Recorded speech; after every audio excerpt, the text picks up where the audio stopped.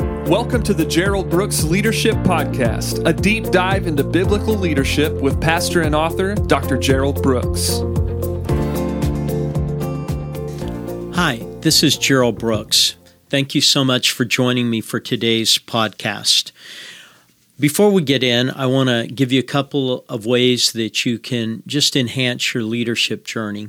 The first one is on July 10th, I believe, I will be in Roanoke, Virginia. And in Roanoke, I will be doing an event with a dear friend, Gary Hoffman, and we'll be doing 2 hours of leadership training.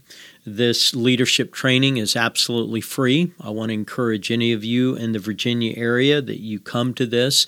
I think you'll be blessed. I think you will receive great value. Many pastors bring their teams to these. We articulate leadership in such a way that it raises the value of leadership within the church, and then it helps people in the church that are leading to begin to excel. And then on August, I guess it is August the 9th, I will be doing the Breaking the 500 Barrier in Miami, Florida. This particular information, I think, is golden. It seems that that is the lid that so many churches hit that have the potential to grow. Now, I say that because there's some settings that would be prohibited for a church breaking 500, just the nature of the size of their community. But for those that have the possibility and potential, we cover the 5 mindsets that get in the way of someone breaking the 500 barrier, and then some specific skills that are needed for a congregation to get beyond that. You've got to sign up for this one. This one is a cost to it, a fee to it. And so you can go to my website, geraldbrooksministries.com, and you can sign up there. Hey, today I want to tackle a subject that isn't often mentioned a whole lot in leadership, but it's one that leaders feel. And I want to talk to you about leading when no one is following. Leading when no one is following. You know, there's that old joke, if you're leading and no one's following, all you're doing is taking a walk. And I get that. But sometimes we lead, and it's not because we're doing anything wrong. It's just that people don't follow. So I want to give you a biblical example and maybe some thoughts on how to lead when it appears that other people aren't following. And where I want to take you is to Acts chapter 16. In Acts chapter 16, we have a pretty detailed story. It's the story of Paul and Silas as they're following God. In fact, let me just interject this. If you're not willing to follow, you have no right to lead. There's a lot of people who want to lead, but they've never followed. They've never followed God. They've never followed anyone else. But I would remind you of what Jesus said when he spoke to Centurion. He said, I'm a man with authority and I'm a man under authority. And Jesus heard that statement and he looked at it and he said, that is profound. That is really what faith is about. What was the centurion saying? I know how to lead and I know how to follow. If all you want to do is lead and not follow, you're not going to be an effective leader. But in this story in Acts chapter 16, we see that Paul and Silas were following God. In fact, we see it pretty graphically because God interrupted their plan. And as a leader, we know there are times when we plan things out, but God will just stop us and say, no, that's not what we're going to do. And every leader who is a Christian leader has to be available to those moments when God puts his hand up and just says, hey, stop it. We're going to do something else. Paul and Silas had every intent of taking the gospel into what we would know as Asia today.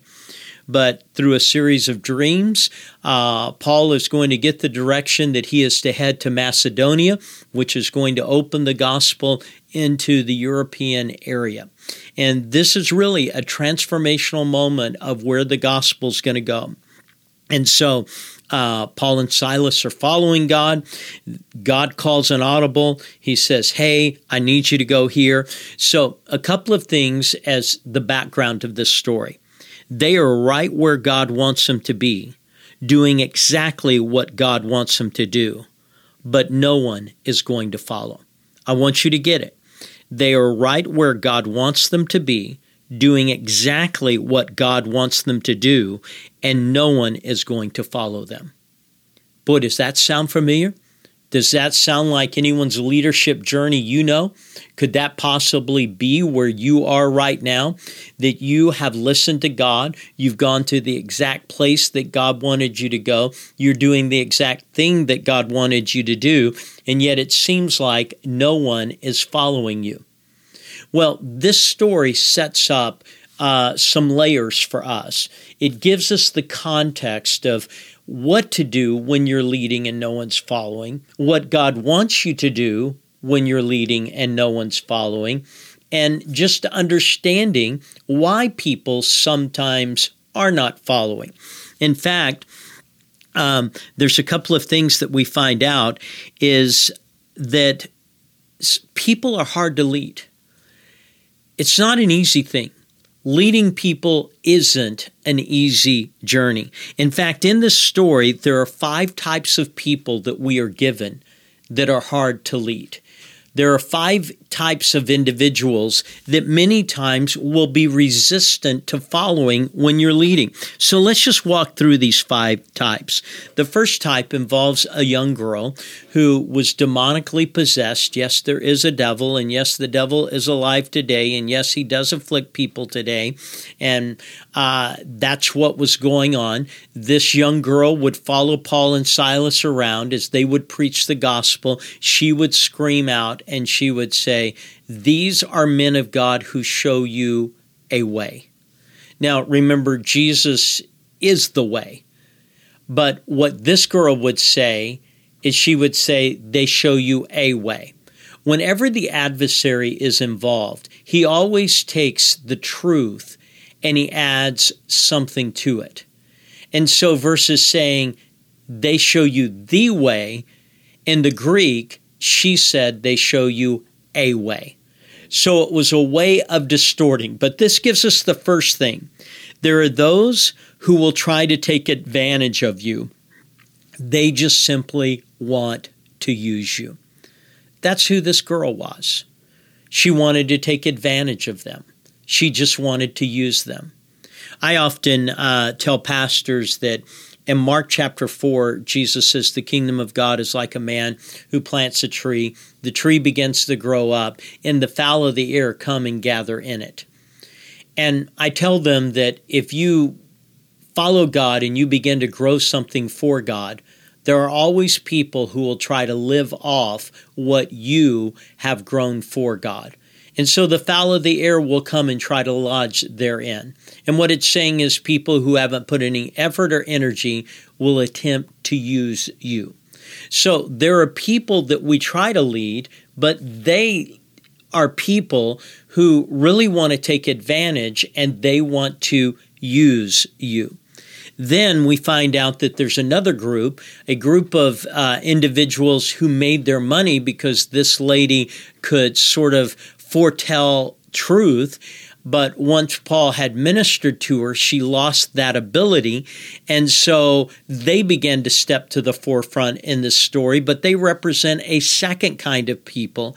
And these are people with a personal agenda. And people with a personal agenda, they will hurt you. They don't have a God agenda. They don't have a what is possible agenda. They have a personal agenda. They have something. And as long as you are helping their agenda, they will be with you. But the moment you do not enhance their agenda, they will hurt you. So, 2 kinds of people. Those that try to take advantage of you, they want to use you. Those with personal agendas, they will hurt you. So, in verse 19, people with personal agendas. The next are the magistrates. And the magistrates are different. They are politically driven, and they will not be fair to you. They are politically driven. They will not be fair to you. See, there was an upheaval that began to happen as these individuals that were making money off this girl began to bring news that their income was going to be stifled because of what Paul and Silas had done. And now these individuals are beginning to get upset about it. And what happens is they take them to the magistrate. Well, let me just tell you who the magistrates are. They were elected officials. They were people who were put in a political position. Well, these politicians were not going to go against people that were going to be the people that they were going to see every day. And so there are people out there that are politically driven, and they will not be fair for you. They have something that they're wanting to propagate. There is a view, there is an opinion, there is a cause. They are politically driven, and they will not be fair to you. And can I tell you right now, pastors deal with this more than they ever had. People who come in and they have a specific cause. And if you embrace that cause, great. But if you don't embrace that cause, all hell's going to break loose. And so the first group, people who take advantage of you because they want to use you, those with a personal agenda, they want to hurt you, those who are politically driven, they will be unfair to you, and those who are culturally consumed, they will ignore you. So this starts with a girl. It goes to her bosses. It's now gone to the magistrates, but now people are beginning to hear about it. These are unknown people to us, but they're culturally driven. Someone has stepped in and messed up their culture. And because someone has stepped in and messed up their culture, they're going to begin to rise up. And what's going to happen is these are the very people that Paul hoped to reach, but he's not going to be able to reach them. Why? Those who are culturally consumed will ignore you. They will ignore you. And we see this in verse 22. And so in verses 17 and 18, people who take advantage of you. Verse 19, people who have a personal agenda. Verses 20 and 21, people who are politically driven. Verse 22, people who are culturally consumed. And then we're going to find out there's this one group, those who are going to find themselves in crisis. They will listen to you. And that's in verses 23 and 24. This is going to be the jailer. So, 5 kinds of people. Those who take advantage of you, they want to use you. Those with a personal agenda, they want to hurt you. Those who are politically driven, they will not be fair to you. Those who are culturally consumed, they will ignore you. And those in crisis, they will listen to you. Now, these are 5 types of people that are hard to lead. Paul's experiences, he's right where God wants him, doing the exact thing God wants him to do, and people are not following. So let me give you some takeaways. The first is obvious. Leading isn't easy. If leading were easy, everyone would do it. Everyone would be a leader. The truth of the matter is leading is not easy. The second thing, leading is hard when you don't have leverage. See, what I tell people all the time is that it's one thing to lead out in the world where you have a paycheck to leverage people. It's another thing to lead out in the world where you have a structure that you can leverage people with. But when you're in ministry, you don't have any leverage. And so we know leadership isn't easy to begin with, but then we know that leadership is hard because we don't have any leverage. So what does that mean? Leadership is going to require God, because God's all we got when it comes to leading. God's the only one that we can have help with when it comes to leading. And that's what this whole story is going to hinge on, is that we are dealing with this reality of leading isn't easy for Paul and Silas right now. They have no leverage, so they're going to have to rely on God. So how do you lead people who won't follow? There's a series of things in the book of Acts that we see. Most of them are in chapter 16, but the first one, I want to go back to chapter 14 and verse 22. If you are going to lead when people will not follow, you've got to understand, you always lead with your faith. In Acts chapter 14 and verse 22, this is after Paul has been stoned. They think Paul is dead. They think he is gone. He is off this planet. Many people believe that Acts chapter 14 is a reference to what Paul said, that I was in my body, I was out of my body, I don't know which, and I went to heaven and I saw things that were joyous and unspeakable. And so many people believe that the Acts 14 event is just exactly that moment that is translated over into Corinthians. But he says this, he says that we must be true to our faith, knowing that hardships await us. I love that. We have to be true to our faith. Just because people aren't following, we have to have faith that God spoke to us. We have to have faith in what we're doing, and we have to have faith to keep doing what we're doing, and we have to have faith to believe that God is in what we're doing. We have to be true to our faith. And a leader becomes ineffective when they're no longer true to the things that they believe. They're no longer true to God. They're no longer true to the things that they believe. You always have to lead with your faith. Whether people follow, whether people don't follow, whether they're responding, they're not responding, whether it looks good or it looks bad, you always lead with your faith. Secondly, in Acts chapter 16, we find that when people aren't following, you always lead with your prayers. You always lead with your prayers.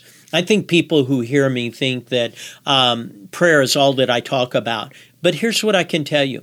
If you're not leading with your prayers, you will not lead anywhere else. Prayer is where we lead before God so we can lead with man. And if we're not leading before God, we will never lead with man. I have a dear friend I was talking to yesterday, and he had to make some very structural decisions for his organization. But what I was most proud of him about wasn't the fact that he said that he made the decisions, but he said he made the decision after praying for 3 days. After praying for 3 days, bringing it to God, saying, I want to get it right. I want to lead before you privately before I lead here publicly. And so if you're going to lead when people aren't following, you lead with your faith. You don't give up on what you believe. You stick to what you believe. You hold to what you believe. You lead with your prayers. What does it say? They prayed during the midnight hour. Now, a couple of things I can illustrate with this. Hey, you can always squeeze prayer into any day. It may be late night prayer, it may be early morning prayer, or it may be midnight prayer like they were. Secondly, it's not only that you pray, but that you pray during the darkest moments. We all know that at midnight it seems dark. You feel alone. You feel forsaken at times. During the darkest moments, you've got to pray. The next thing is that you lead with your praise. It says that they prayed and sang praises unto God. You've got to be able to change your view line. See, if Paul and Silas would have just focused on the events of the day, here's what they would have said. You know what? We followed God. God told us to come to Macedonia. This girl was pestering us. We ministered to her. She's now free from demonic influence. People should be happy. No one's happy.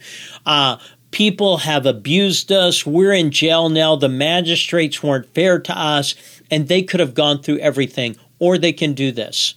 They can elevate their lives and say, my life is bigger than down here. I'm going to praise God. So how did they lead? They led with their faith. They were true to it. They led with prayer. They prayed at midnight. They led with their praise. The next thing is lead with your hope. Lead with your hope. It says that as they prayed and praised, it says the place that they were at was shaken. Always have the expectation, no matter what is happening, that God's going to shake things up, that God is going to shake things up. Let God shake things up. Let God do those. So they led with hope. Not only that, but they led with the power of God. And how did they lead with the power of God? Somehow through their prayers, their praise, God opened the doors. See, when we pray and when we praise, it leads to the power of God, and the doors were open. And as a result of that, they were ultimately able to lead with the gospel. With the gospel. They were able to lead by telling the warden of the prison some very simple things. They were able to lead by saying, hey, you don't need to be afraid. The doors are open. It's an opportunity for you, not an opportunity for us.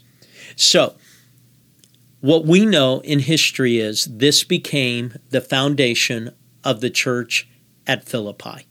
We know that that became a dominant church because it was a retirement center for Roman soldiers. We know that when Paul wrote to the Roman soldiers that were now believers, he constantly quoted things like, Jesus is Lord. Jesus is the name that's above every name. Every knee will bow and tongue confess. All of those were phrases that were used about Caesar. But yet, Paul reinvented them and said, hey, you got the phrase right. It's just directed towards the wrong place. It's not Caesar, it's Jesus. See, when we start leading, it may look like no one's following, but God's setting us up to do something big. I hope this helps you today. I hope it was meaningful. I hope it was powerful. And so if you can use this, please use this. This will help you in a whole lot of ways. Hope that it helps you.